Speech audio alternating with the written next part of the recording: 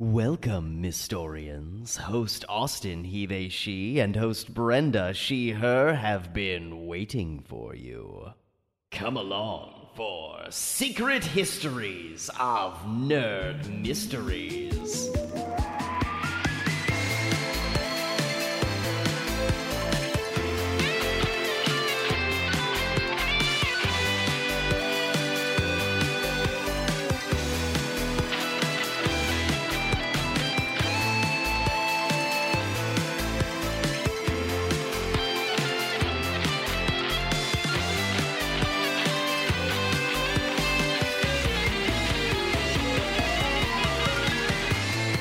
Everyone, welcome to episode 52 of Secret Histories of Nerd Mysteries.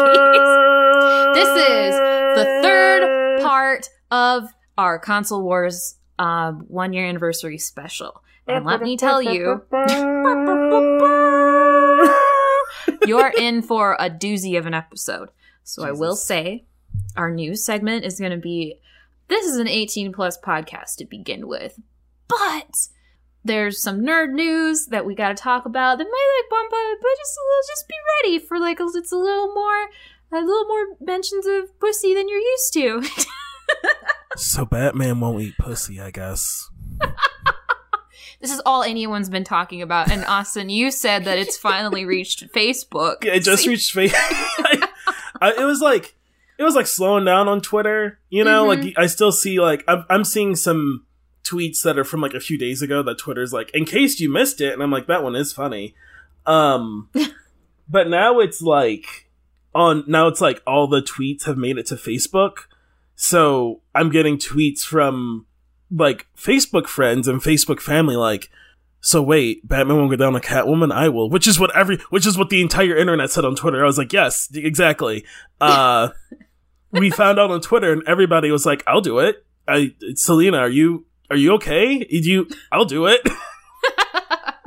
Which, okay, so this came from an article from the Harley Quinn showrunners, from the Harley Quinn cartoon. They were talking about their new season, and I think they got asked, what's something, has DC been supportive or said no to anything? And they're and also the fact that they said no to this specifically and then told us what it was is they're we're not letting this go.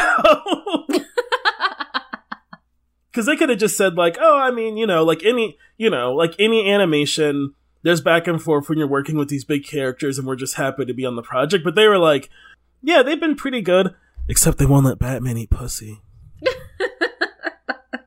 DC supposedly specifically said heroes don't do that. Yeah. Which is maybe the wildest part. Wild. They literally could have just said, oh, well, we really would prefer if you didn't, depict that. That's literally only have to, it's whatever. It's a Harley Quinn cartoon. There's a lot of other very wild things that happen in that, but this is, yeah, they could have just been well, we don't, that's, borderline pornographic, which, the only reason that gets into issues, for me, is they air on HBO Max. HBO Max is on an app that can be on Apple products, and Apple is pretty staunch. If it's porn, we will ban your app. Yeah, but it's the comics have depicted this act before. All you have to do is they're talking to each other. Uh-oh, where'd the other person go? Uh-oh. Yeah. That's all you gotta do. It's pretty simple. I highly doubt it was nearly as graphic as what my head made, or anyone else's. I'm you're not gonna the most I could see is they walk in and Catwoman's in a bed and there's a lump, and they're where's Batman? And Batman crawls out from underneath the covers. Yeah. Yeah, and it's someone shared a page from Kevin Smith's Green Arrow run, where Green Arrow will get horrible. My favorite thing was people making lists of DC characters who will and won't, and it was very good. A lot of people were wrong about Clark because they were just oh, Clark doesn't. And I'm what? Excuse me, have you met Lois? Oh, God. I can't get started about my Superman BDSM headcanons. You could. Here on this podcast. Not that my this boss episode. does know exists. Maybe not this episode. We'll give your boss some time to settle in. Yeah, that was the wildest news this week. Like, because that's the news you don't expect. You're just like, DC said what? It's the doubling down of like, heroes don't do that for me. It's like Heroes different. Don't do that. It's different that they're just like, no, or whatever, which is like weird enough because in Harley Quinn season 2, they show Harley and Ivy fuck like 3 times. Mm-hmm. And like have them talk about like how good it was and what they did. So it's wild to me that they were like, no, and here's exactly why, and we will tell you so you can quote us later. So you can quote us later, and everyone can make fun of us on the internet. Forever. But DC for the next like 3 months, every time they announce something with Batman is gonna just get dunked. Yeah. Other stuff happened this week though. You would think more stuff would have happened because E3 happened, but it was kind of just like, like there wasn't anything where I was just like, wow, I didn't see that coming. Like announcements were like, Breath of the Wild 2 is occurring. Here's a Game & Watch. Like, yeah, it was like, we got a Game & Watch. Square Enix had the most boring presentation I've seen. It was mostly the Guardians of the Galaxy game. Yeah. Which okay. I mean, the Guardians of the Galaxy game looks fine. I wish I didn't have to be Peter. Yeah, why? I want to be Rocket, so I can just pretend I'm playing Sly Cooper. It is funny to me that everyone looks kind of like their movie port, except Peter Quill. They're like, but no Chris Pratt.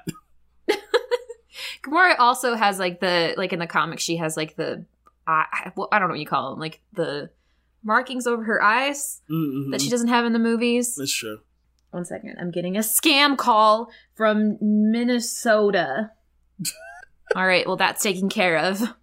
Other stuff from E3. I mean, as someone who was like deep in the E3 stuff, Xbox kind of brought it because Xbox, for people who don't know, has this thing called Game Pass, which is like their Netflix of games. Like you get Game Pass and there's all these games on it and you can download them and play them as long as they're on Game Pass. Game Pass has been struggling to get like a foothold really for people to like stick with it. Like I have Game Pass right now because I could translate my Xbox subscription into Game Pass for 1 year. So that's what I did. Okay. To test it out. And I've played enough games where it's worth it because it is $20 cheaper than Xbox Live Gold. And even if you only download 3 games, that's 3 $60 games that you didn't buy, which is $180, which is way more than what Game Pass cost. If you play games like very quickly, which it wouldn't be like a good deal for me because I play games at the speed of molasses, unless it's Pokemon, in which I inhale it over the course of a week. You're one of those people. Yeah, I just like play it nonstop, and then I get to the end game, and then I never touch it again.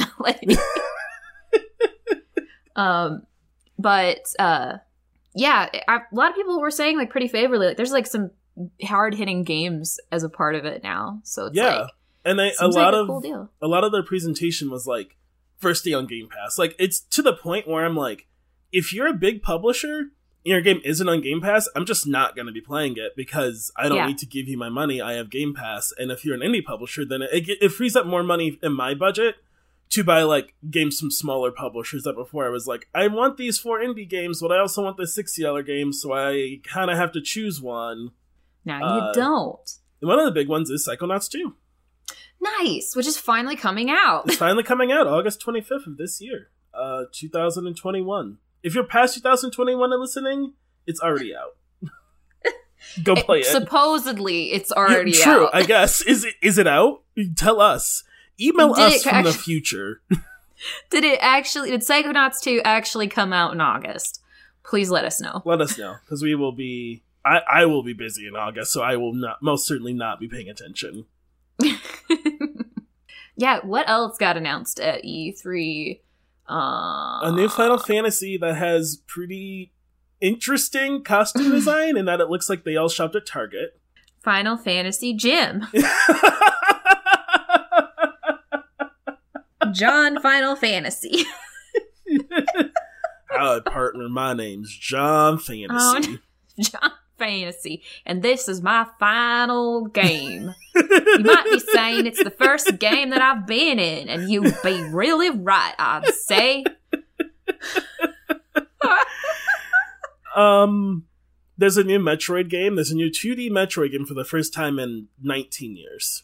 Yeah, Metroid people are losing their mind because not only was Nintendo like, hey, Metroid 4 is happening, please calm down. And then they're also like, but in the meantime, this game that you thought has been...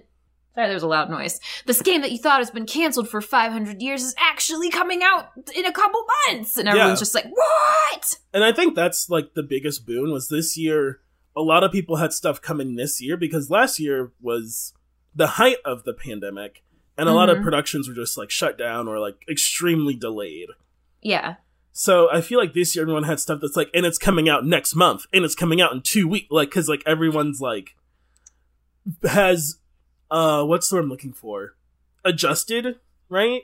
Mm-hmm. Like even Nintendo, they had a thing before their E3 presentation about COVID and how a lot of the stuff they filmed was like filmed a while ago and filmed with COVID safety. So like, the two presenters, it was like the head of Nintendo, like proper in Japan, and then like I think it was like the community manager or someone. I did not catch his name. Yeah. Like they were clearly like not filming together. Like they were green screened into a Nintendo background at different times. Yeah. Like stitched together. So kind of like they were together, but they definitely weren't. So it is interesting because like I saw some people complaining about Breath of the Wild 2 still being a year away, like 2022, and not having like even a month. And I'm like, the fact they even had a trailer to show us when they probably didn't work on this game at all last year, I'm like, as bad as it sounds, the people working on Zelda are like very high up important people to Nintendo, so they weren't going to risk their health and safety. They were probably like, I mean, even Sakurai, who works on Smash, was like, this is the first time I've had more than 2 days off in a row since I worked at Nintendo, because he makes one of their most popular games. Yeah, it's like, please let Sakurai rest. Please let Sakurai go to bed. Let him rest. I'm worried about him. He's so little. He's so like, little. He's a little guy. I couldn't believe there was this interview and he was like, I think this is the first time I've had more than 2 days off.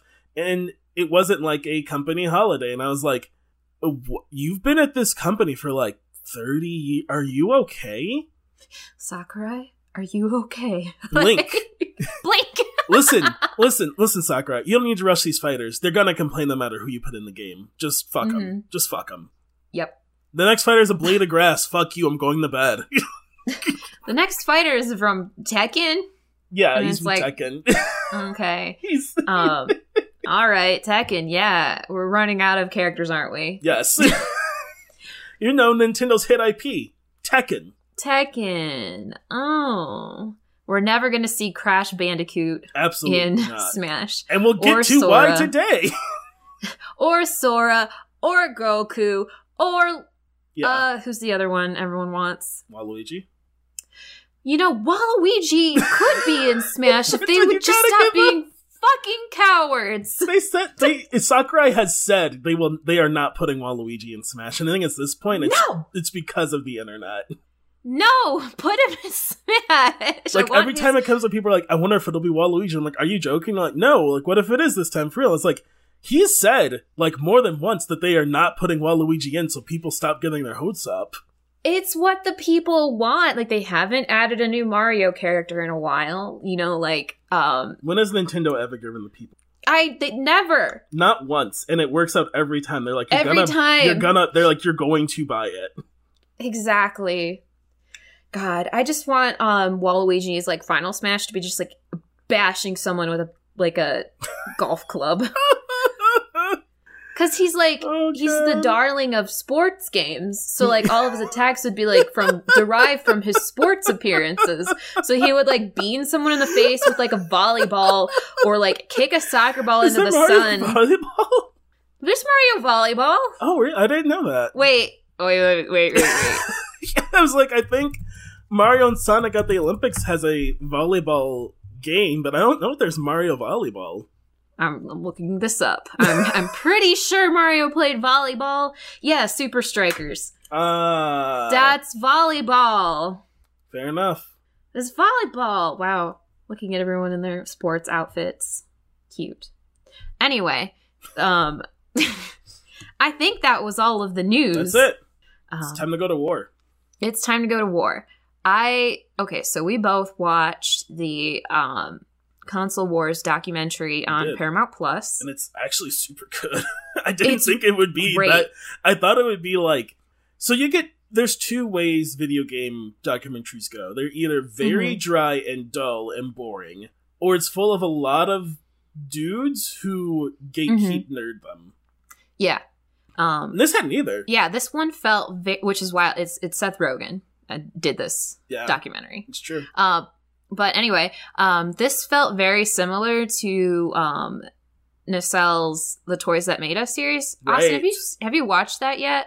I have watched some of it. Nacelle, please don't pull me from the podcast. I've seen all of it. It felt very similar to that, down to like the pixel art and but I liked it better than Netflix's. Netflix did a video game miniseries. Was that like Level Up? It was Level Up. It was yeah. I think it was Level Up, because that is where I watched some of the stuff for Mortal Kombat, because they talked to some of the creators in that. And that one I didn't care for quite as much, just because the pacing was really weird. It would tell a story, then it would be like into like another story, and then they would have like, and they did highlight like some marginalized voices, which was really cool. But like it was just so all over the place. It was really hard to keep up with their stories. Yeah, this was interesting because it kind of went through like up to a certain point, and then it rewound back to when Nintendo got to America, and then it went back up to where we were, and then it was like, yeah. So, where do you want to start, Brenda?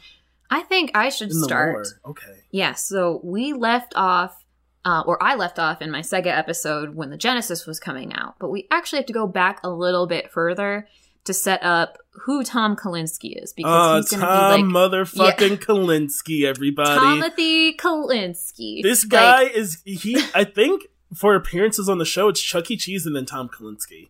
Yeah, pretty much. He just kind of keeps appearing, and we're like, oh, Tom's here again.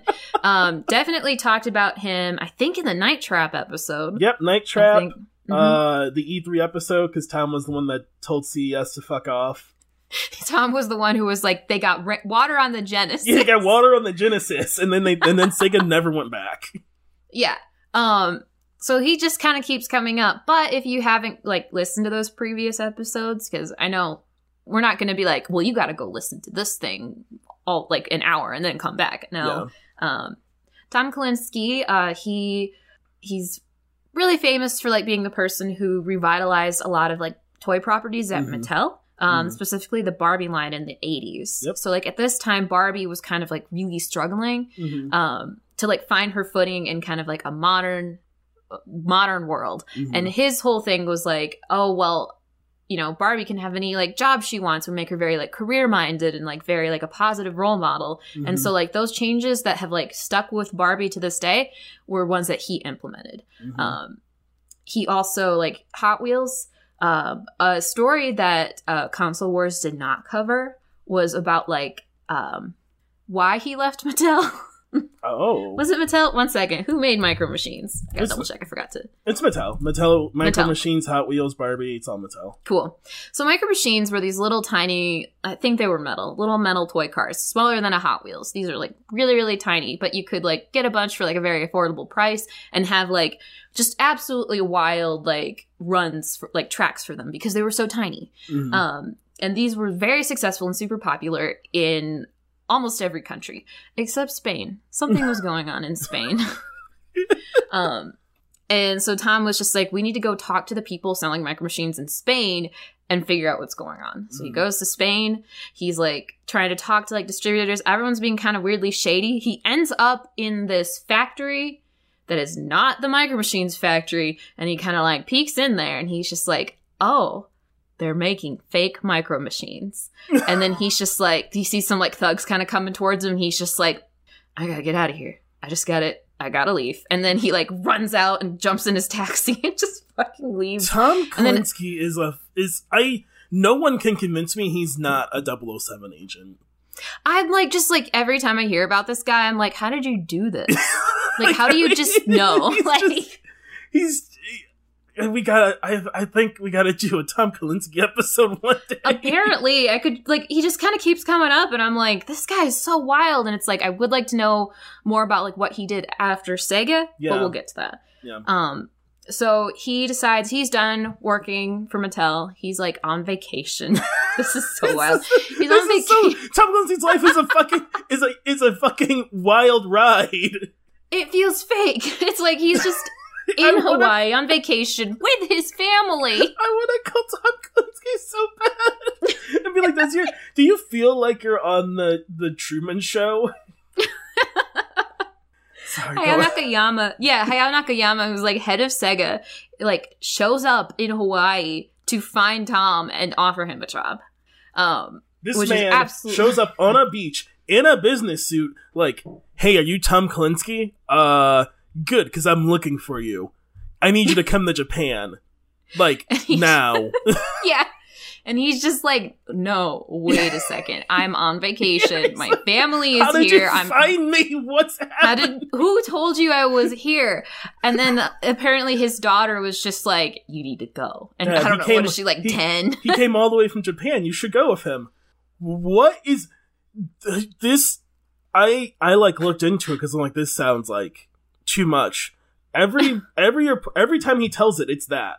It's exactly that. It's like, this doesn't feel real. I don't know what I would do if someone approached, like, I guess I do. If someone approached me in a business suit and was like, are you us tonight? I would run. I can't think of anything good that's about to happen. No, I would just be like, oh god, they found me.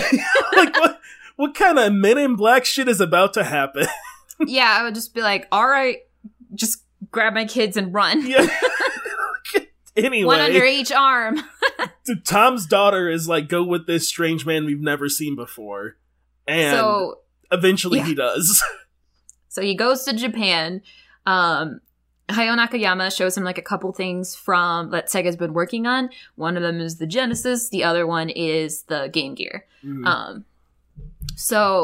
And then Nakayama's like, all right, well, will you take the job? And Tom's just like, I will take the job, but you have to let me do what I want to do. Yeah. You have to let me make decisions for the American market because I know it better than almost anyone, which is not inflated. Like, if you look at this guy's, like, history, he does. Yeah. He knows exactly what the American market wants. He is absolutely 100% the guy. A powerhouse. Yeah. He gets hired and Nintendo's like, oh, wait, what?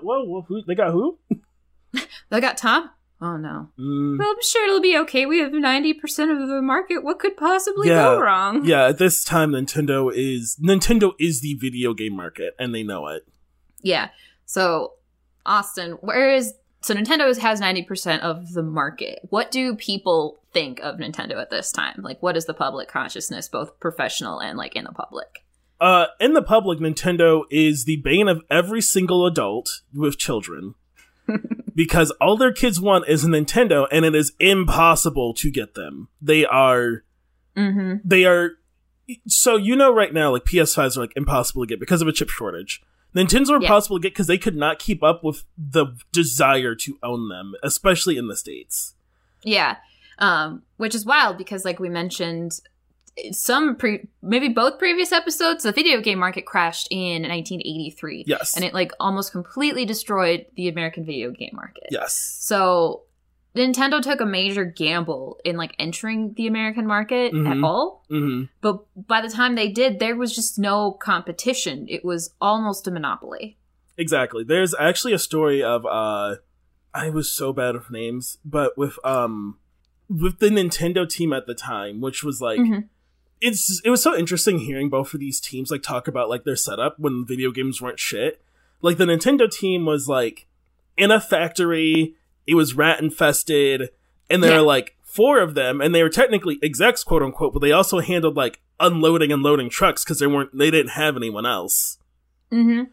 And they also shared the story of, like, standing outside the business and watching the first one get sold. Yeah. And, like, can you imagine that feeling of, like, you've been working for this thing that you're not sure is going to be successful, and you watch the first one go, and then fast forward to now where it's like this big thing. Yeah, and like, you got to see that. I want, like, and they talk about it later on, but like Nintendo, for better or worse, as we go through this story, because I do have to mention how they professionally, but for better or worse, like, for the public eye, Nintendo, like, we would not have video games if President Hiroshi over Nintendo proper in Japan didn't send NESs over, and the team in America didn't like work hard to raise the status of video games again. We would not like the video game market in America would not exist. We would not have video games how we do today. Period.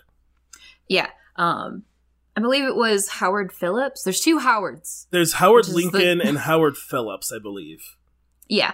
Howard Phillips, for a while, he was like an employee at Nintendo, one of the earlier ones who like worked in that rat infested warehouse in New Jersey that they had. But he was also for a very long time like Nintendo's spokesperson. Yeah. So they would like send him out to like conventions or stores, and he'd have this little stupid bow tie on and this little suit, and he would just pitch games. He was like young, charismatic. He was like how like us like later 20-somethings remember Reggie Fils-Aimé.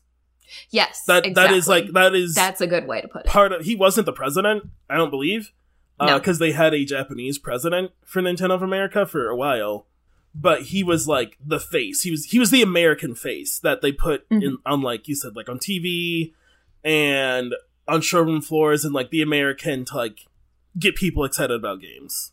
Yeah, because he was young. He was like in his 20s. God, I can't even. I was like watching this and I was like, these people aren't that old. So no. They're going to be like really young when this was happening. And I'm like, God, can you imagine? One, I was stupid in my 20s. And two, I just can't imagine. Well, because video games weren't anything, right? They're not going to convince like the fact Sega convinced Tom Kalinske to join them is astounding, because video games it was Nintendo's and that was it. Mm-hmm. But Tom Kalinske was like, I do like to fight. He's like, I've just been fighting forever, so I don't know what I'm going to do. Nintendo was known professionally on the business side as the worst bullies in the world. Yeah.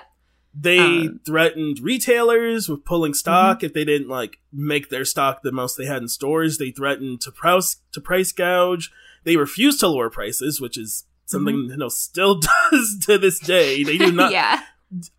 The Switch came out, and I still saw full price Wii U's. Yeah, and it's like, oh, the Wii U, wow. Yeah. And it's like, Pokemon games never go down in price. No. The most you see is like, Target will give you a gift card, and they're like, we're sorry, this is all they'd agree to. This is the best we can do. And last week we talked about like some of the reasons Nintendo did this.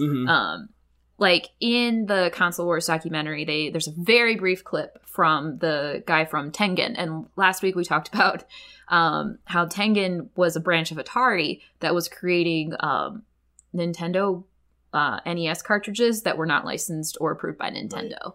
And there's this brief clip from him where he's just like, yeah, they won't let us sell them. Like they've locked us out. Like they're trying to sue us. And this is kind of framed as like them being like, Nintendo being very rude and like stifling the market, but you also have to remember that Atari destroyed the market with too many games. Just yesterday. This just happened. So these were also initially put in place to protect Nintendo and to protect the video game market as a whole from exploding again, because there was a very great chance that if they didn't try to regulate it, it would just explode. Like Nintendo did get sued.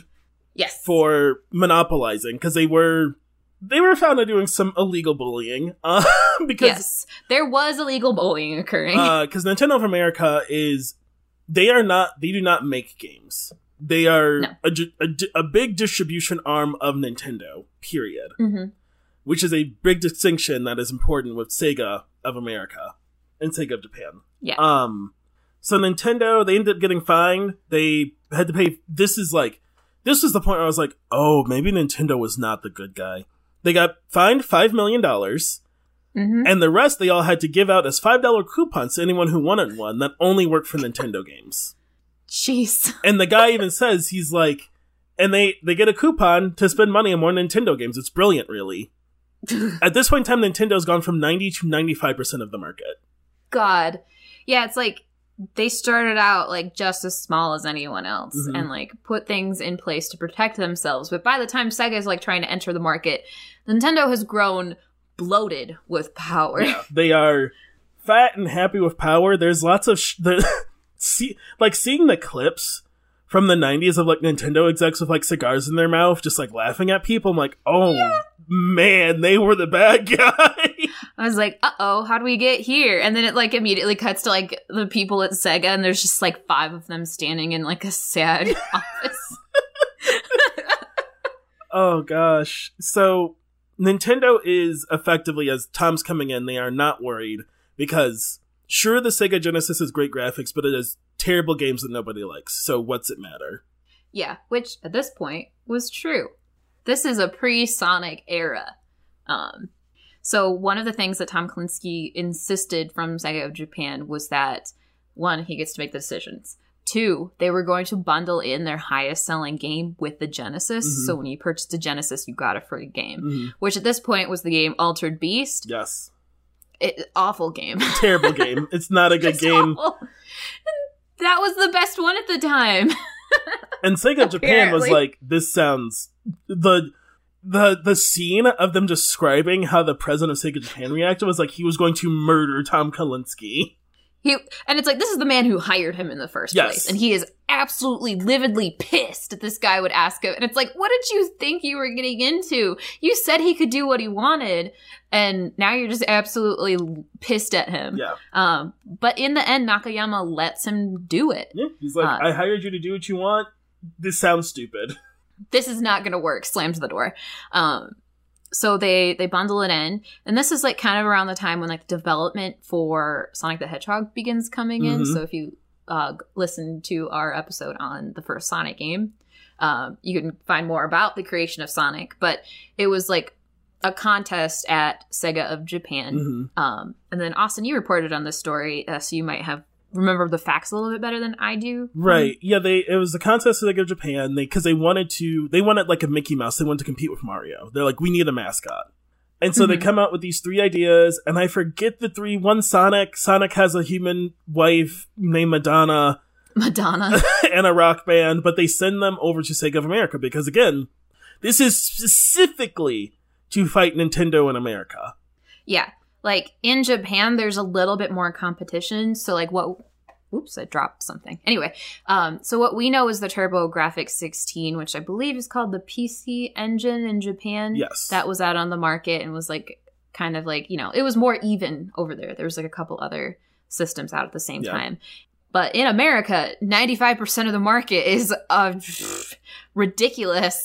It's just everyone, I think... The 5% is just like people who couldn't get a Nintendo. Their parent was like, got them something else, and they probably put a hole in the wall. Like the video, oh my god, people shared videos, and I've found more online. Like, if you ever just want to feel like rattled, watch videos of kids opening Nintendo systems like during that height in the 90s, because it is like, I don't think I've ever reacted like that over a thing ever.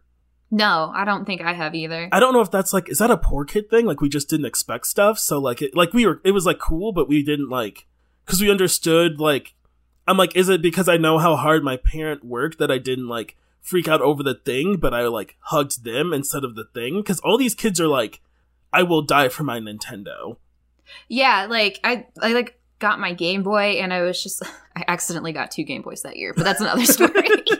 I only got to keep 1, but like I just remember being like, "Thank you so much," and then like hug my parents. Yes, it's got it. I don't know. That's what that's what I always did if I got one. I was like, or it'd be like I would know we're getting it because it's such an ordeal that it's like, yeah, right. Like you not having parents who can just like take off work when they want or whatever. Like it's such an ordeal of like you have to watch your siblings. We're gonna go stand in line for like the 64 or whatever. It's like, oh, okay.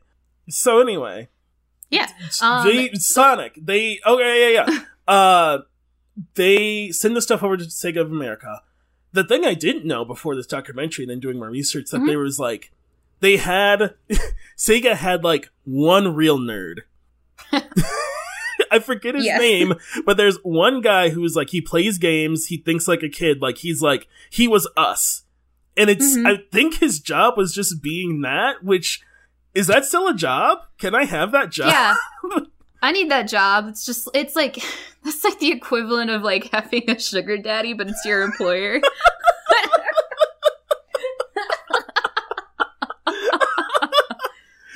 You just get paid to be you, but instead of sexual favors and money, it's just games and video games. Yeah, video games and money. you have to show up in business attire. That's like the downside. That is a downside, but I also look pretty hot in business attire, if I do say so myself. So Brenda, I don't know what you're doing later, but if you want to. I will not let a week go by, everybody, where I don't remind Brenda that she's fucking hot, and I'll do anything for her. I love you, Austin. I love you too. This guy likes Sonic, but he's like, he can't have a human wife or a rock band. Also, what the fuck is a hedgehog? Sega Genesis. Okay, the amount of times people are just like, what the hell is a hedgehog? Is astounding. I guess they didn't have Google phones, and like, right? They didn't have a phone that could take out and look it up, so they're just like, what the like the office may not have even had internet. Like, yeah, they're like, in I've like a never shitty seen... office where Tom Kalinske has emotional breakdowns every night. Yeah. Yeah, like nobody knows what a hedgehog is, and everyone says Mario. Yeah. Oh God. Oh my God. Every time they said Mario, I was like, guys, you're doing this on purpose. Like, this feels intentional. It's like, you know better now. Like, I guess, like, maybe Mario wasn't a commonly known... I mean, essentially, the character Mario has made Mario a commonly known name. Yes. But Nintendo now says Mario. So all of you guys... All of you. Who still say Mario, you're doing this on purpose. You're like, the Nintendo... You know better. Yeah, so they get Sonic, and they're like, we've got something here, essentially. Mm-hmm. They cut all of the weird peripheral stuff like Rock Band and Girlfriend, and it's all about we have to show the system can go fast. Sega of Japan is pissed again. Yes. But exactly. Again, this is all for Sega of America to fight Mario, so they're like, fine, I guess. This becomes a running theme between the two. And it's wild because like it's always like, okay, fine, I guess, up until the point where it's no. Yeah. And then everything literally immediately goes to shit. Yeah. And the person who ends up winning here is Hubris, but we'll get to that. We'll get to that later. Really quick, I wanted to see what competitors Nintendo might have had in America before Genesis really kind of came in. Mm-hmm. So the Master System had a little bit of those sales, but essentially did super poorly in America. The other one was the Atari 7800. True, I guess. I hate this thing. There's one right over here, and I hate it. I just imagine you're just looking at you piece of fucking shit. It's so awful. It has the worst controller I think I've ever touched, and I've used a lot of off-brand Mad Catz and Pelican Bay controllers. Oh man, Pelican time. Bay. Ugh, they're so bad. It's got the super turbo that'll break in one day. Yeah, it'll break. When did the turbo graphics come out in America? I think that was mid-90s. Nope. That was early. So the Turbo Graphics 16 was out on the market. Okay. So those are the only competition. The quick aside about the Turbo Graphics, it was pretty cool because it used like cards instead of cartridges. Oh. They're so tiny if you look up a picture of them. Mm-hmm. And the graphics on this thing were pretty good. This was like an early 16-bit console. It's a pretty cool console. Nice. I think it had success in Japan. It was actually manufactured until 1999, but it just failed here. Nice. So Sega's got Sonic. Nintendo drops the SNES, which is where I left off, and Sega, again, because Nintendo boasts that the SNES will be their 16-bit system. Yeah. They were like... It is, but it is not. Yes. In the documentary, someone referred to the SNES as looking like it was 12 bits. Yes. And if you look at, like, the footage of the Genesis and, like, footage of the SNES, like, next to each other, it does look like that. Like, something about the way the programming for the Genesis is just looks, you can get more crisp designs. Also, supposedly, the SNES had more colors. I also think that is oh boy. wrong. That was... And here we are. at the Consumer Electronics Show 1991. Water's just gotten... Sonic is here. Sonic is here. Water has just gotten over all the new Genesis, and Tom Clancy is somewhere, I assume, choking someone out.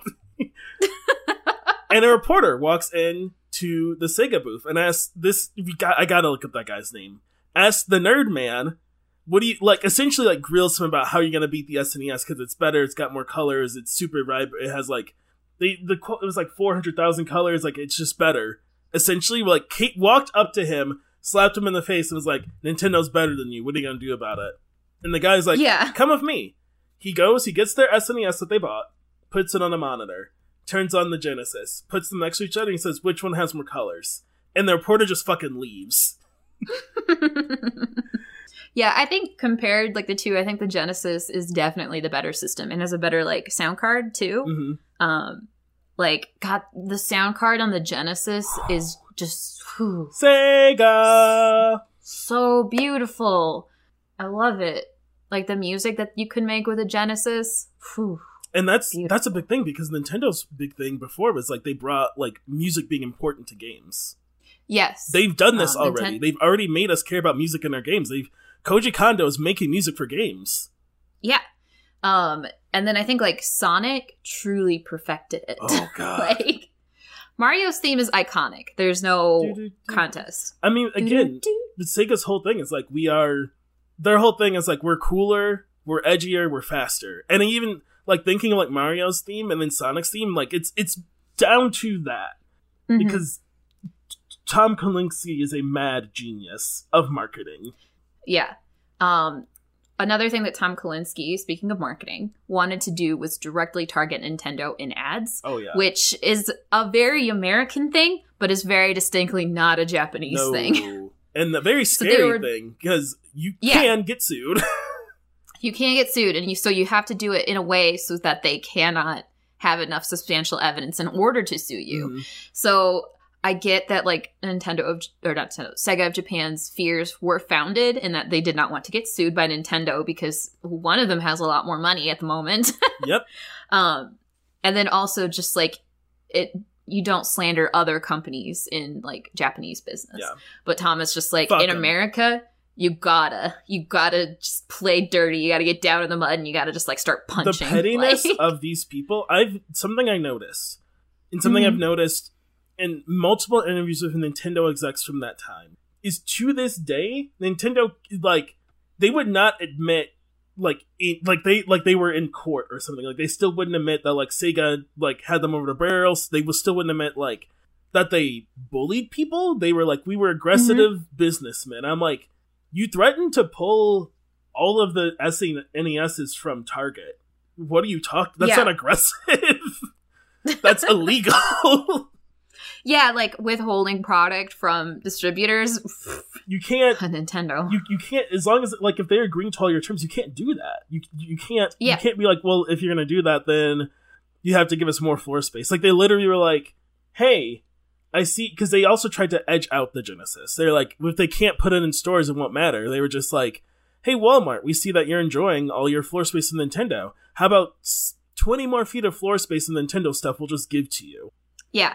And then, like, Nintendo just would not, like, they did not want to be selling their product anywhere where there were competitors. Yep. So these other consoles I mentioned that were on the market could not get into stores. No. So the TurboGrafx 16 and the 7800 just, like, could not find a hold. I mean, Atari kind of did it to themselves, because one, the 7800, absolutely awful. And two, they destroyed the whole video game market. Yeah, Atari asked for it. I mean, down to Sega. At the time, Sega was unable to get into Walmart, which was, like, the biggest retailer at the time for video games. Yep. Because Walmart was afraid of Nintendo. They were like, hey, Tom, you're great. They will pull all their systems and they make money, so I don't know what to tell you. Yeah. But Sega was very determined to get into Walmart stores. Specifically. God, this is so funny. Like, they bought every billboard leading up to Walmart's headquarters. Mm-hmm. They bought a store near Walmart's headquarters that was just a Sega store with lots of demos. And they just kept on bothering Walmart's headquarters until they gave in. Yeah, until someone called them. Like, someone from Walmart called and was like, Tom, stop it. And Tom, he was like, no. I will never cease. I'm an unstoppable force. Yeah, he was until Walmart caves. At this point, Sega's running their anti-Nintendo ads. They have their, like, Sega! Like, ad campaign going on. They're saying Nintendo smells like doo-doo water. They're getting all the kids into Sega. And all of this is going on. CES has passed. Nintendo's mostly like, we don't even need to address these children. Until 1992, at an titled event, I cannot find out what this event was, Peter Main, who was the Nintendo of America VP, and Tom Kalinske, who's the head of Sega of America, got into a verbal fight at this event where they badmouthed each other in front of investors. Then they fought at the event. It led into the street during a blizzard where it took their employees pulling them away from each other to not have a physical altercation. Oh my god. When I say these businessmen in the 90s were petty, they are like, I will fight you on the I'm like, you two are like two 35-year-old white dudes. Please sit down. Just calm down. These are video game systems. But they're like, I will fucking cut you. The energy of this. It's just absolutely wild. Yeah. But Sega's taking them to town. Yeah, Sega is just going for... So Sega starts to, take back some of the market until the point where Sega is selling more than Nintendo now. Like, they've done it.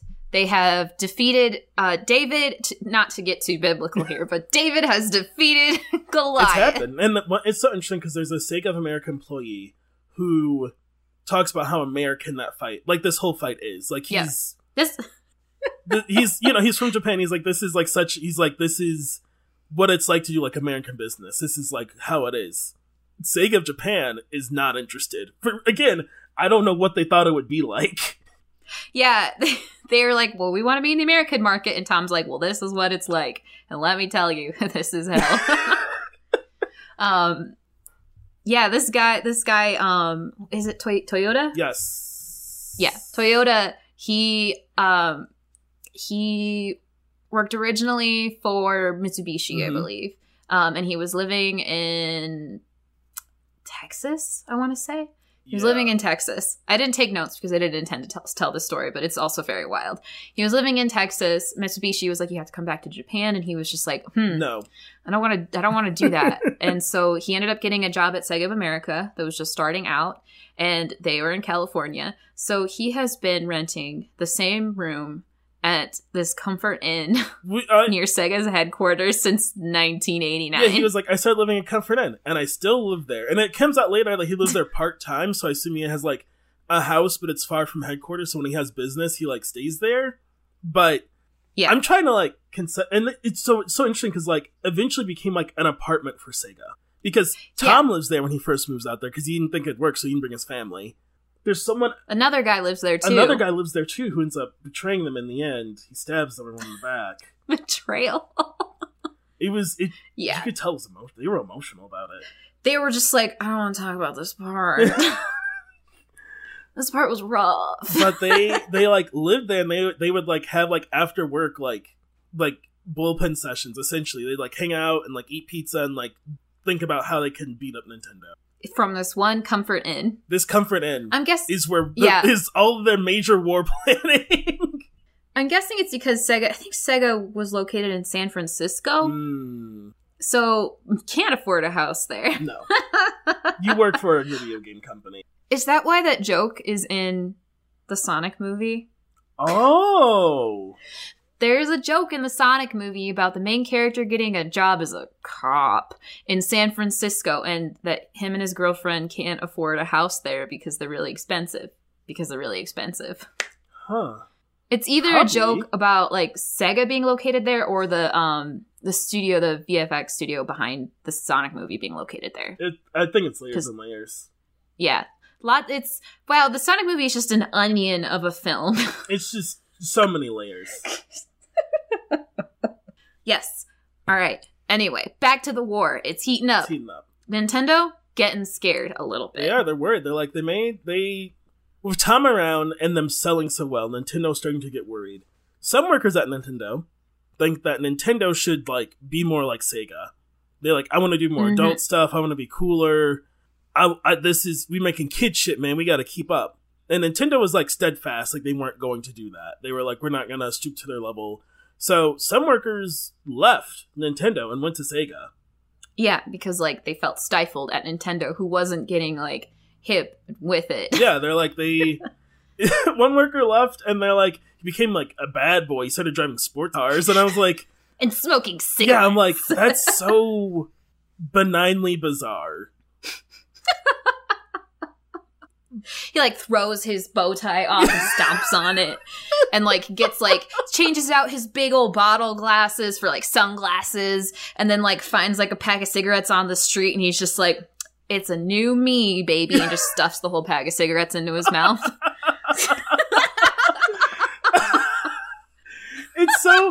It's so weird, right? Because, like, again, I can't, like, Nintendo's business people were not nice. They were not nice. They are not nice people. Even still, they're like, and then he was a bad boy. And it's like, calm down, and I think guys. that's the thing that gets me the most is, like, sometimes you talk to Nintendo execs and they, like, everything is rose-tinted glasses and a lot of admiration for Nintendo of Japan, which is, like, the actual company. Daddy. Yeah. And it's just interesting because, like, Sega of America past employees, like, own it more.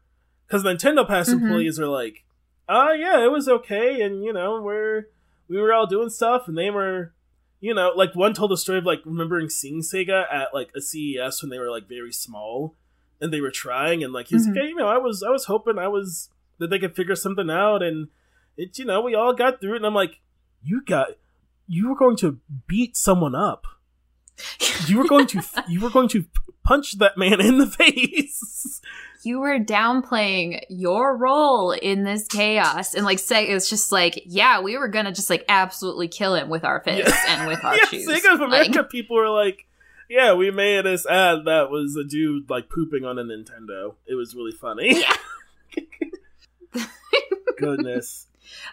Yeah, so, like, their advertising was like, Sega does what Nintendo does. Yep. Which is iconic, honestly. They go to Congress. We've talked about this in the Night Trap episode, but you don't have to go and listen to that one because we're also going to cover it here. During this time, video games didn't have ratings. No. Oh, we also covered this in the Mortal Kombat episode. We've covered it a lot. Video games used to not have ratings. Mortal Kombat comes out, along with Night Trap and some other games, where the moral panic starts up. Now, this is interesting. There is speculation over who started the moral panic. Because oddly enough, Brenda, as we know now, parents criticized Nintendo for censoring Mortal Kombat. Which feels wild. When parents were polled, and I dug into this, they overall were upset that Nintendo thought that they couldn't handle their kids playing a game like that. Oh my god. And they didn't enjoy that it was unrealistic and didn't show their kids what would actually happen if they beat someone up. So, some people accused that Nintendo sent in footage of the Sega games to Congressman Joe Lieberman to, like, start this panel that Nintendo was, like, trying to undermine Sega by, like, turning them into the cops, basically. Nintendo denies it, but I'm like, if, like, it was something like 45, it was in the 50% of parents that had a video game console were like, I don't know why they censored it for my kid. Mm-hmm. I don't know, guys. I don't know. Yeah, it feels like because Nintendo tried to take the moral high ground by including green blood in their version of Mortal Kombat, and they believed that would be enough for them to, like, avoid any scrutiny. Turns out, no, people didn't like that decision, and their version not only sold significantly less, but, like, apparently parents were, like, very upset. I know how to parent my kid. They can see blood. I bought the game. Yeah, And then, as I think I mentioned in the Night Trap episode, Sega had their own arbitrary system of ratings. So Nintendo's stance was like, we don't need ratings because we don't have games that contain violence. And Sega was just like, we have games that contain violence. We've created our own rating system, which is described in these hearings as being unclear. But if you look at the rating system, it's pretty self-explanatory. Yeah. It's like kids. It's like mature. Like, it's so close to what we have now. It makes complete sense. You just have to look at it. But they had this system in place when this happened. Essentially, but Nintendo and Sega decide to fight in front of Congress. They like Sega sends the an old Nintendo employee who's come to work at Sega to like piss them off. They even say we did it to piss them. This thing, Sega's always like, yeah, we wanted to piss them off. Like they're like, yeah, fuck them. Yeah. So they're in court facing each other. Sega brings in the NES, the big ol' zapper bazooka from the SNES. There's a part that was not included in Console Wars, which is where that guy with the bazooka like fucks up his presentation about the bazooka. Yeah, he says it wrong. And I'm like, I can't believe they did not include that in the documentary because like that's so absolutely wild that he just like fucks it up so bad. Yeah. I was waiting for that, and then they showed him do it right. I was like, he looks nervous as fuck because he already did it wrong once earlier today. Yeah, and it's like that footage is out there, and they're not showing it to us. Howard Lincoln, who is the something at Nintendo, writes like a little poem to Tom Kalinske in a business news article that is basically like, yeah, fucking meet me on the court, bro, let's fight. Yeah, it's like, so you had a bad day, boo-hoo-hoo. Like, oh my god, you guys, you're grown fucking adults. Let's fight. Can you please chill out a little bit? CES rolls around again. We don't have E3 yet. Nintendo's presentation at CES 1994 is basically, now we're Sega, and they kill Sonic on stage. They do. They shoot him. Like, I don't know. There's also reports of like that when the Super Scope came out, of them like pointing it at the Sega stage and saying it's great for hedgehog hunting. Like they have like alluded to like, we will kill you over plastic and microchips, which are more plastic. This whole presentation, they're like wearing like quote unquote safari outfits, and like they have like cigars, and they're like, this is the most awkward presentation I've ever seen. Oh god, what's like, the name of the band? It's like the oh god, it's like Butthole something. I forget. Anyway, Nintendo makes a whole ad campaign that is essentially what Sega had been doing. It's like Nintendo Power Play or something. And they get they're like, by well-known rock bands.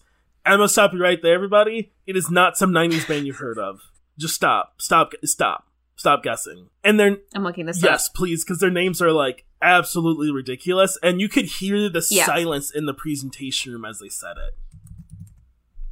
At this point, like, these are all like business people. They're not like you could be in business and a fan of these companies, but CES, even more so than E3, is like investors, retailers, your compatriots. Like, it is very formal. So even the fact they had like a weird, funny presentation is odd to me. Yeah. I can't find the name of the band. Okay. This is disappointing. It's like, it was like Butthole something or something. It was a wild. It's no one you've ever heard of. It's no one that any of these businessmen have heard of. It's just like, I don't know where Nintendo found them. Play It Loud. That's the name of the era. Nintendo's Play It Loud era. Ah, yes. This is one of my least favorite eras of video game advertising, because kind of like when Sega started, it was like kind of like endearing. It was like, okay, cool. And then Nintendo starts doing it, and there's just something very weird about like, for example, like one ad is like all of Wario's teeth fall out, and it's like, it's weird seeing Mario in a context like this, because Mario's like, is Mario. It's like he's a good boy. Right. He's a good man. He has a good paying job, and he likes Princess Peach. Exactly. You know, it's just very weird. Like, Sonic's always been rooted in this like teen angst. Like, the name of the band is the Butthole Surfers.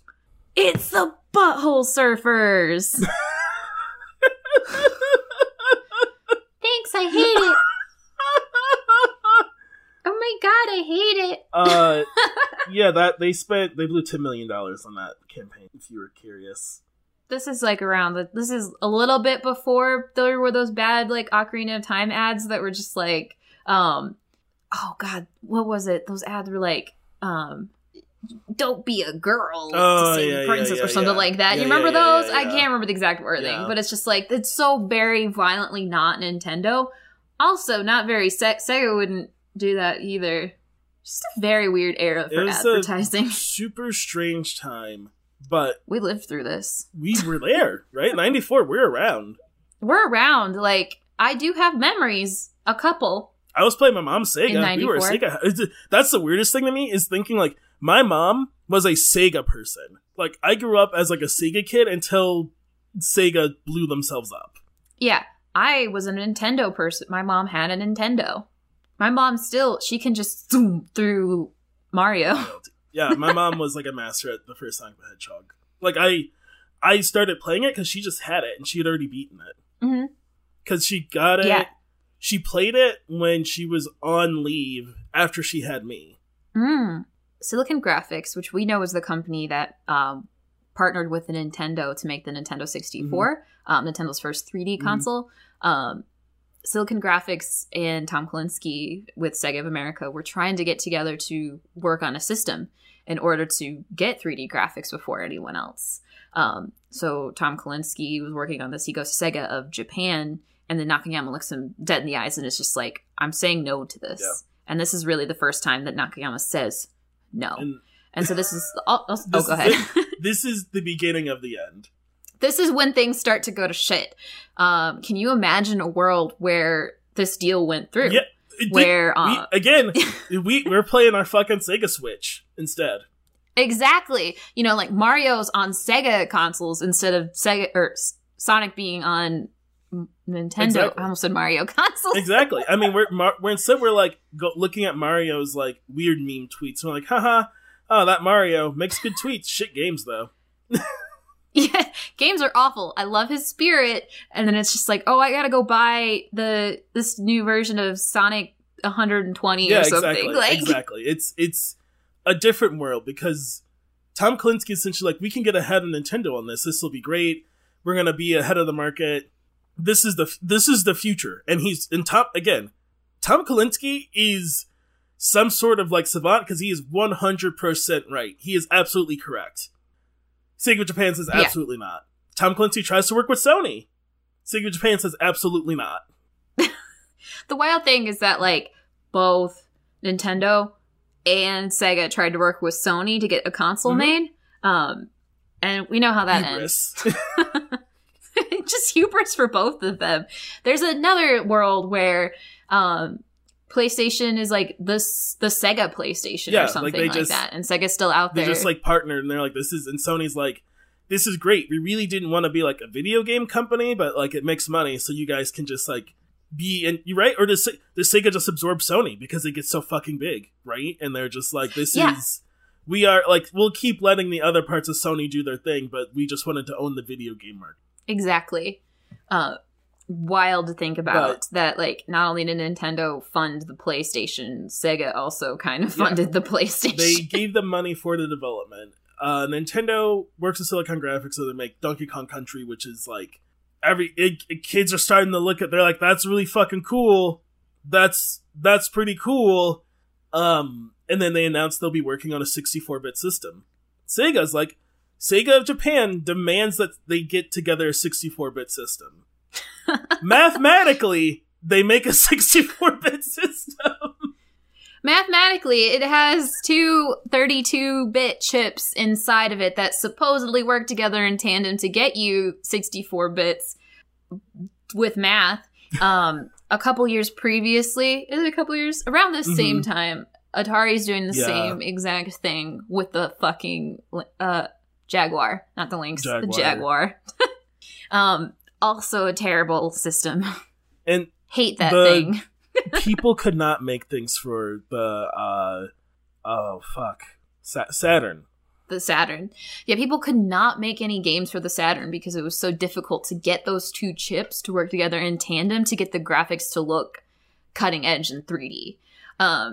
Which, for comparison, the PlayStation, the PS1, was only a 32-bit system anyway. And it is the best-selling console of all time, which is fucking wild. I have updated numbers on that, but yes, we'll get to that. We'll get to that later. Yes. So, Nintendo is working on the 64. Sony and Sega are going to work together. Sega Japan said no. The first E3, we've made it to E3. Nintendo E3 is here. Announces they have to delay the N64. Valid, fair. Sega of America forces Tom Clancy to get up and announce the Sega Saturn in a panic. Yeah. They're like, okay, get up on stage. You need to let everyone know how much it's going to cost. We got to get this to the market before the 64 actually comes out because, like, we got this very tiny, tiny window to, like, beat them to the market. So we got to do this right now. You got to go. You're going to say that it's out right now. It's going to cost $399. Go. And Tom is like, what are you fucking... This is a bad idea. All of this is a terrible idea, but okay. Tom's right. Yeah, Tom is definitely right. He gets up on that stage. He's just like, here's the Saturn. It's gonna cost you $399 in fucking, 1996? Five? Six? It'll cost in that... Yeah. Yeah. It's the mid-90s. It's gonna cost you the same price as a fucking PS5 in 1995. It's too much money. It's a terrible system. And Sega's had somebody approached by Sony. Yes. I didn't write his name down, but I need to verify. Another person leaves Sega to go work for Sony and finish the development on the place. Oh, a bird just hit the window, I think. Anyway, so the PlayStation is announced at this E3. $100 cheaper than the Saturn. This is like one of my favorites. Please, everyone should find footage of this. Because again, E3 is like smaller. This is the first E3. So they're all at the same stage. They're all in the room. Mm-hmm. Sony, Olaf Olesen is the president at the time for the American branch. Mm-hmm. He has the worker from Sega get up on stage for a small presentation. He gets on stage and says $299 and leaves as the whole room gives him a standing ovation because it's so good. That's affordable. That is what people have been paying for things. Yeah, like that's like the average good price to pay for a brand new gaming system. And he looks at his old coworkers in the eye. And yeah, and it's just like, we're better. Yeah, than like you. they're We're like gonna destroy you. They're like, oh man, this guy's cutting us in the back, and I'm like, I don't know, Sega, you guys are pretty ruthless. You kind of built your whole society around this. It's like you became the enemy that you were trying to defeat, and You've created this flim-flam that's currently occurring. You've created your biggest competitor. Steve Race is his Both name. of you. Steve Race would later, at the hotel for E3, they had like Sonic balloons.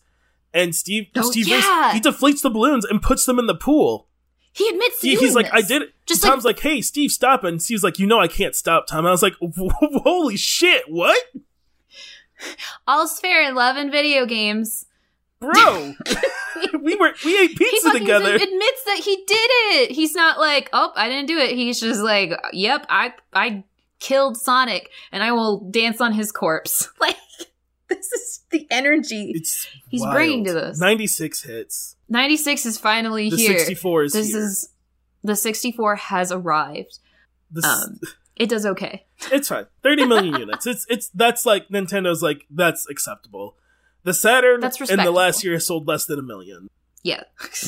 And then the PlayStation sells 100 million fucking units.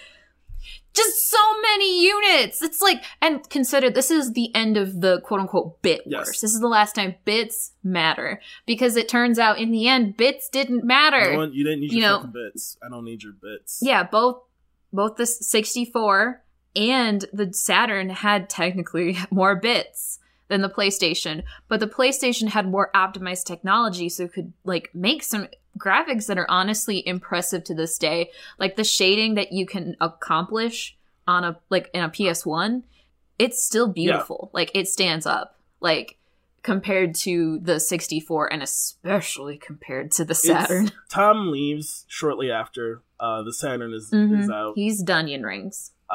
Shortly after that, Sega stops making consoles. The war has ended, and the winner is Sony and Hubris. Everyone loses, except for Sony. And so Sony's still making consoles. Like we said, the PS5 just came out. The highest selling console of all time by units sold is worldwide is the PlayStation 2, if you include the stats from the new PlayStation 2. Okay, that's what I like, because they said like the PlayStation was the highest, and I was like, I'm pretty sure it's the PS2, because the PS2 had a lifespan of roughly like, is it 28 years? A long time. They've sold 155 million units. And I would say honestly that like out of every video game system that exists, the PlayStation 2 is my favorite. Wow, there you have it. I will get up and say that. I mean, you've got like Kingdom Hearts, Sly Cooper, other things that I definitely owned. Well, for the longest time, I was telling my partner about this. I'm like, think about it. Like, PlayStation really honed in on something that other people weren't doing, and by doing that, PlayStation was the only place to play Final Fantasy games forever, until like 4 or 5 years ago. Whenever they first put whenever 13 came out on the Xbox, that was like a huge deal because and to this day, there's still like a lot of them you can only play on a Sony somewhere. Yeah, because Nintendo burned that bridge with Square Enix, so they just immediately went to Sony. So like Final Fantasy VII was available. Oh boy, 2 discs for the PS1. How much does that sell for these days? An original like Fantasy VII? Mm-hmm. I don't know if it'd be. That's the thing, right? It's like the comic book market. It's either worth a lot of money, or it's probably worth nothing. Yeah, I'm looking this up very quickly. I'm on a little known website called eBay. You might have heard of it. Oh, it was 3 discs. Okay, so it's all over the map. With the manual, let's look at sold really quick. Beep beep beep beep beep. Sold. Okay. So the greatest hits version, which is like the later print of it with like the green spine, and it's about $30, 12. Sometimes you can get it low as 12. Imported copies are very cheap; they're like $10. The original print of it with the black spine goes from like around I'd say average $50, which isn't. It's pretty average. So, I mean, that's a lot for old. that is market price for a game that is over 20 years old for sure. Yeah, truly. Of the top 5 selling video game consoles of all time worldwide, 3 of them are PlayStation consoles. That's the PS2, PS4, and the original PlayStation are all in the top 5. Wow. The PS3 is beat out only by the Wii from the... Yeah, the Wii was like a phenomenon. Like, I can't explain what happened with people lost their minds over it. And then... It was motion controls! As of January of this year, of like the top 10 selling games, they are by and large Nintendo games. We got Wii Sports, we got Super Mario Bros, we got Mario Kart, we got Wii Sports Resorts. We have the original Pokemon Red, Blue, Green. That is not remakes, that is the original. 31 million units. And these are all units, these aren't digital sales. Wii Sports, 82.65 million units. That is 82 million physical copies of that game were purchased. That's so wild. 24 million copies of Nintendogs exist in the world and were paid for with money. With money from people, from their own wallets. I think this kind of says something about the longevity of video games. Whereas, like, Sega came into the market being like, we're going to like appeal to teens and older gamers. And kind of now, the perception of the video game industry, now that we're all grown up and old, is that video game is more so for adults. It feels as though, like, like the gaming market is a lot of adults. Like, there's still some kids' games, but, like, the people who talk about video games are all adults now. But if you look at the data, as we have done, the data says that, like, games for families are still the ones that are the highest selling and like in history. And it makes the most sense because the idea of like, if I like to play a game and my kid likes to play a game, it's easier on the tension of the house if everyone can play something together, even if it's not the game people want to play the most.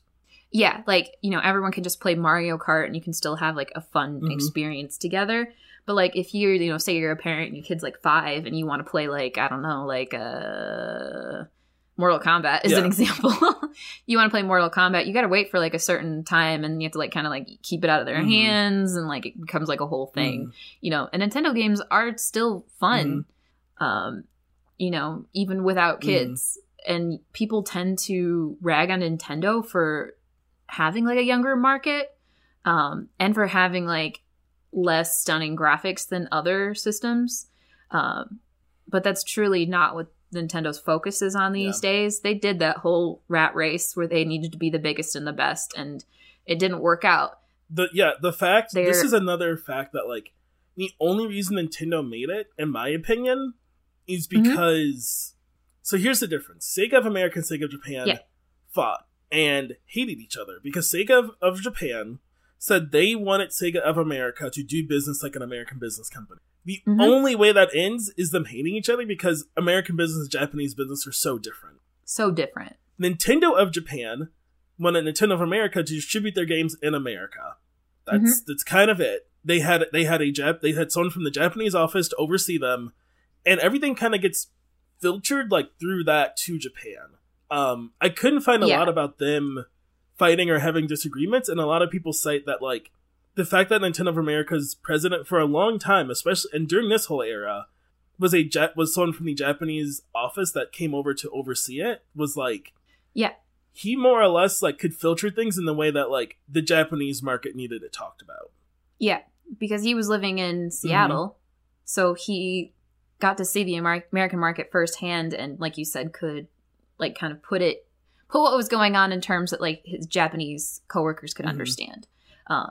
Sega didn't really have that. It had like Tom and Nakayama like fighting with each other.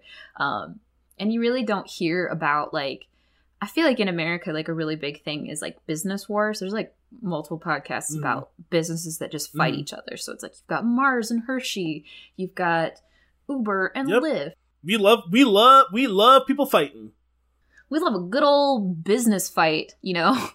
There's just so many, and like that's like just such a part of making it in America is that you have to fight someone. Pepsi, Coke, like and down to like, I mean, when you're a kid, it becomes like your thing, right? Like you fight over it. You fight like, do you like NSYNC or Backstreet Boys? Do you drink Pepsi or Coke at your house? Do you Team Jacob or Team Edward? Like it's like for whatever fucking Team Iron Man, Team Captain America. Like who you got, bro? They're in the same movie. It's so interesting like that's such a way of like doing stuff here, and I mean it bordered on destroying the video game market again.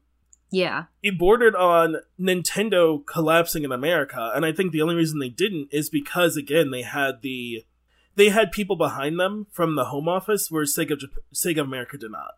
And they couldn't they couldn't find a common ground and talk and see eye to eye. Because if even like let's say they say no to Silicon Graphics, they agree to work with Sony, give them money, and then pull out because Nakamura doesn't want them to. Even if they listen to Tom and like, we can't release the Saturn, this is garbage, we should not announce this at E3, we should go back to the drawing board. Even that at least gives them a fighting chance. Like, maybe they don't have like the lion's share of the market, but it doesn't mean they get left behind. Yeah, honestly, like potentially if Sega had just gone straight from the Genesis to the Dreamcast, they might have made it. The Dreamcast was I liked the Dreamcast. The Dreamcast is a great system, even today. Yeah. Like, just really good. And maybe we'll talk about that in the future. But by the point that the Saturn came out, the Genesis had been around for 6 years, and Tom had done everything that he could to get like peripherals and add-ons made for it in order to like increase its longevity. So like the 32X, which made the Genesis into a 32-bit system, was an add-on, and then the additional add-on of the Sega CD, which is a whole other can of worms. You know, like he did everything he could to get more time for them to make a good system. And there's other systems that Sega was working on in between here that never got released, like the Neptune. Right. They had more systems planned. I think the Neptune was like a proprietary like 32-bit system that was supposed to come out in between the Genesis and the Saturn.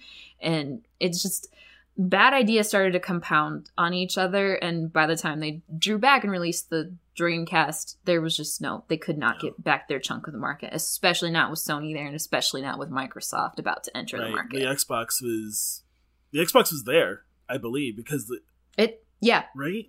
I think the Xbox, oh gosh, I don't know much about my Xbox. No, the Xbox is never owned later because the Xbox influenced how they made the GameCube. Yes. I've never owned an Xbox. I'm an Xbox kid. They got... I didn't have an Xbox when it dropped. But they started work on the GameCube because of the Xbox. Because they were like, whoa, usually there's only 2 game companies around here. They're like, uh-oh, Microsoft, oh! Oh, what's that? Only the American market. Oh, okay, whatever. Yeah, and like even still, Xbox is not broken into the Japanese market. It just exists here. It is pretty... I always felt very alienated by it. It is pretty much purely like an American gaming device. It feels like it. Their marketing sure says that. Yeah, so the Dreamcast was released November 27th, 1998, which was only, let's see, Saturn came out in 1994. 4, okay. So it was 4 years. That's fair. That's a fair amount of time. It's just a long time, and I don't know who stepped in after Tom left. Not Tom, so... I want to say, and I could be wrong, and this was from the book I read a while ago, that it was someone who had come from Pepsi, and nobody liked him. Everyone was just like, this guy, I miss Tom. I miss Tom fist fighting guys in a blizzard. Yeah, I mean, like, I don't know, it's so much hubris of both companies. Like we said, like, Nintendo and Sega created their biggest competitor, and for Nintendo, to this day, by essentially ignoring Sony. Mm-hmm. By kicking them out of the room and being like, I don't care what you do, you just start working with me. And Sony's like, we'll make our own system. Blackjack. Blackjack and hookers. With Spyro and Crash. And you can't be part of this. And it's so interesting, right? Because Sony clearly was like, what works to fight Nintendo? What Sega did. We'll make some cocky animal mascots as our first games. But we'll have 2. but what's better than 1? We'll have 2, and the boy one will have a girlfriend, and she'll have tits. What kind of animal is Crash? That's what Sonic's missing. What kind of animal is Crash Bandicoot? He's a bandicoot. What the fuck is a bandicoot? That's an Austin. That's an animal. No. Look it up. Absolutely not. Bandicoots are a group of more than 20 species of small to medium-sized terrestrial marsupial omnivores in the order of Paramelimorphia. They are endemic to the Australia-New Guinea region, including the Bismarck Archipelago and marginally in Indonesia. So they were literally like, let's make a Sonic, because it'll be an animal that nobody fucking knows. Nobody knows what's in Australia. Jesus. Dunking on Australia again. I had updates from Australia. That was my other news. Oh, yeah. Let's finish up with some Australia updates from Wassa. This update comes from Wassa. Thanks, Wassa. I love you. So in Australia, Kmart is like their Target. Target failed horrendously. Kmart has like Instagrams for like designing your house in Australia. People will go to Kmart to just walk around. Like what we do in Target, they do in Kmart. Like walk around, look at stuff, look at the plants, look at the like decor you can't afford. They do all of that, but in Kmart. Wow, and it has a leg up on Target because Target doesn't have a garden center. We're gonna have to go to Australia and see an Australian Kmart. We will be starting a fund to send us to Australia to record, but in Australia. I will not guarantee the episode will be related to Australia in any way, shape, or form, but we will be there when we record the episode. If we remember to bring our stuff. Maybe we'll go to a zoo so Austin can see what a bandicoot what the fuck is that? Like. That's a fake. Absolute fake. I looked it up and I don't fucking believe you. It's got... I wish Crash had like... I guess Crash kind of has a long snoot. Yeah. Like a bandicoot. I mean, it sounds like... It's one of those things where it's like Sonic is a hedgehog and you're like, is he? They're like, Knuckles is an echidna. What the fuck's an echidna? And yeah, also, absolutely shut up. You're just saying words. Like, Knuckles doesn't look like an echidna. Echidnas have these, like, long little nosies, and, like, echidna, like, Knuckles doesn't have that. Yeah. I think, like, Knuckles is just another hedgehog, but he wants to be cool, so he's like, actually, I'm an echidna. And, like, Big the Cat's just like, wow, I've never seen an echidna before. And Sonic is, like, looking at Amy, and they're just, like, rolling their eyes like, this guy. He's just a hedgehog. But we did it! 1 year! Console Wars. We 1 did year. God, wow. It's absolutely impressive that we have done this for over a year at this point now. We've made it to 52 episodes. Stay tuned for the next 52. I don't know what we'll talk about. I will probably say something. I'll probably make more jokes about Batman.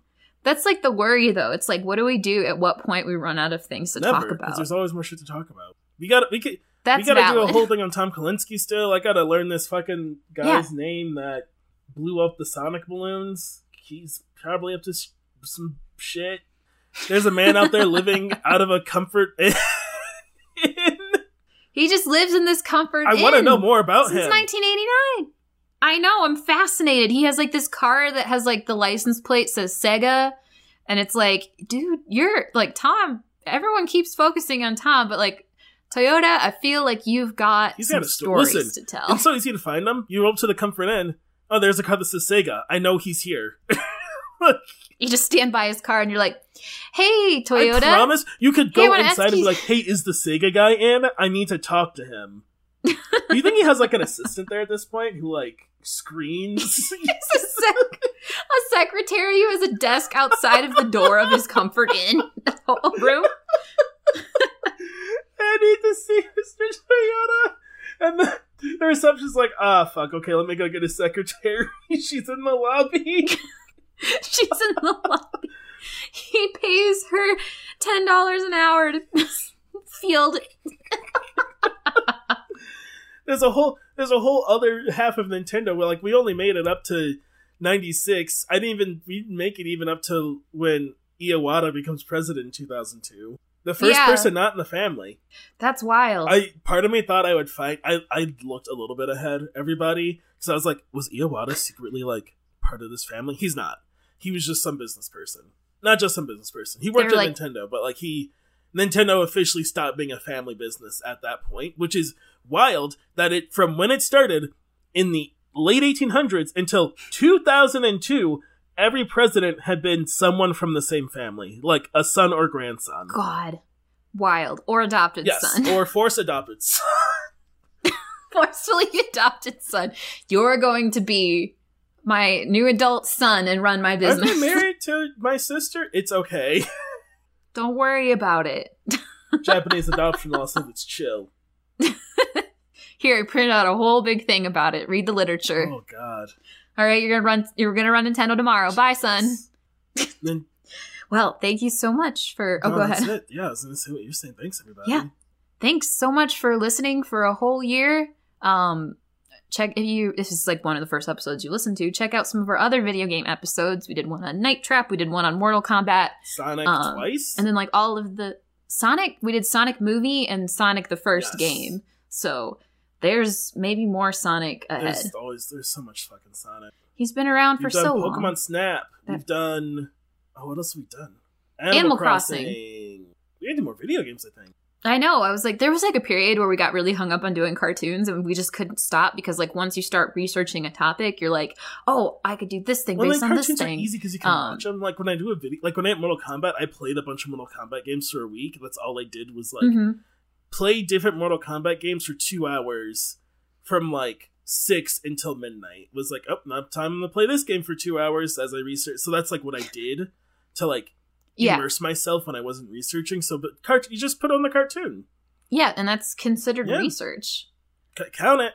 Well, now next week is Ghost to the Movies. Is it already? Oh my god! I know. I like looked it up and I was just like, yeah. So we're going straight from our Console War special to next month's Ghost to the Movies. So next week. So hopefully we will for sure watch movies and talk about. We were testing last night, like what movie we're gonna do, and I was like, movie? Oh fuck, it's the end of the month, isn't it? Yeah. I'm like, where'd June go? Oh no, summer is slipping through my fingers. We're gonna go to the movie and we're gonna send Brenda on a vacation. All right, goodbye, everybody. Thank you everyone for listening to this episode of Secret Histories of Nerd Mysteries. Our music was provided by Esperanza Garay Negron, and you can find their music on Bandcamp at knifenun.bandcamp.com. Our introduction was voiced by Cafe3G. You can find him under that handle on Twitter and Instagram. This podcast is a part of the Nacellecast Podcast Network. You can find us at Nerd Mysteries on Twitter. The show is edited and produced every week by the amazing host Brenda, and as a reminder, please, if you're listening on Apple Podcasts, throw us a 5-star review. Helps the show out a lot. Tell a friend about the show. And until next time, historians, see ya.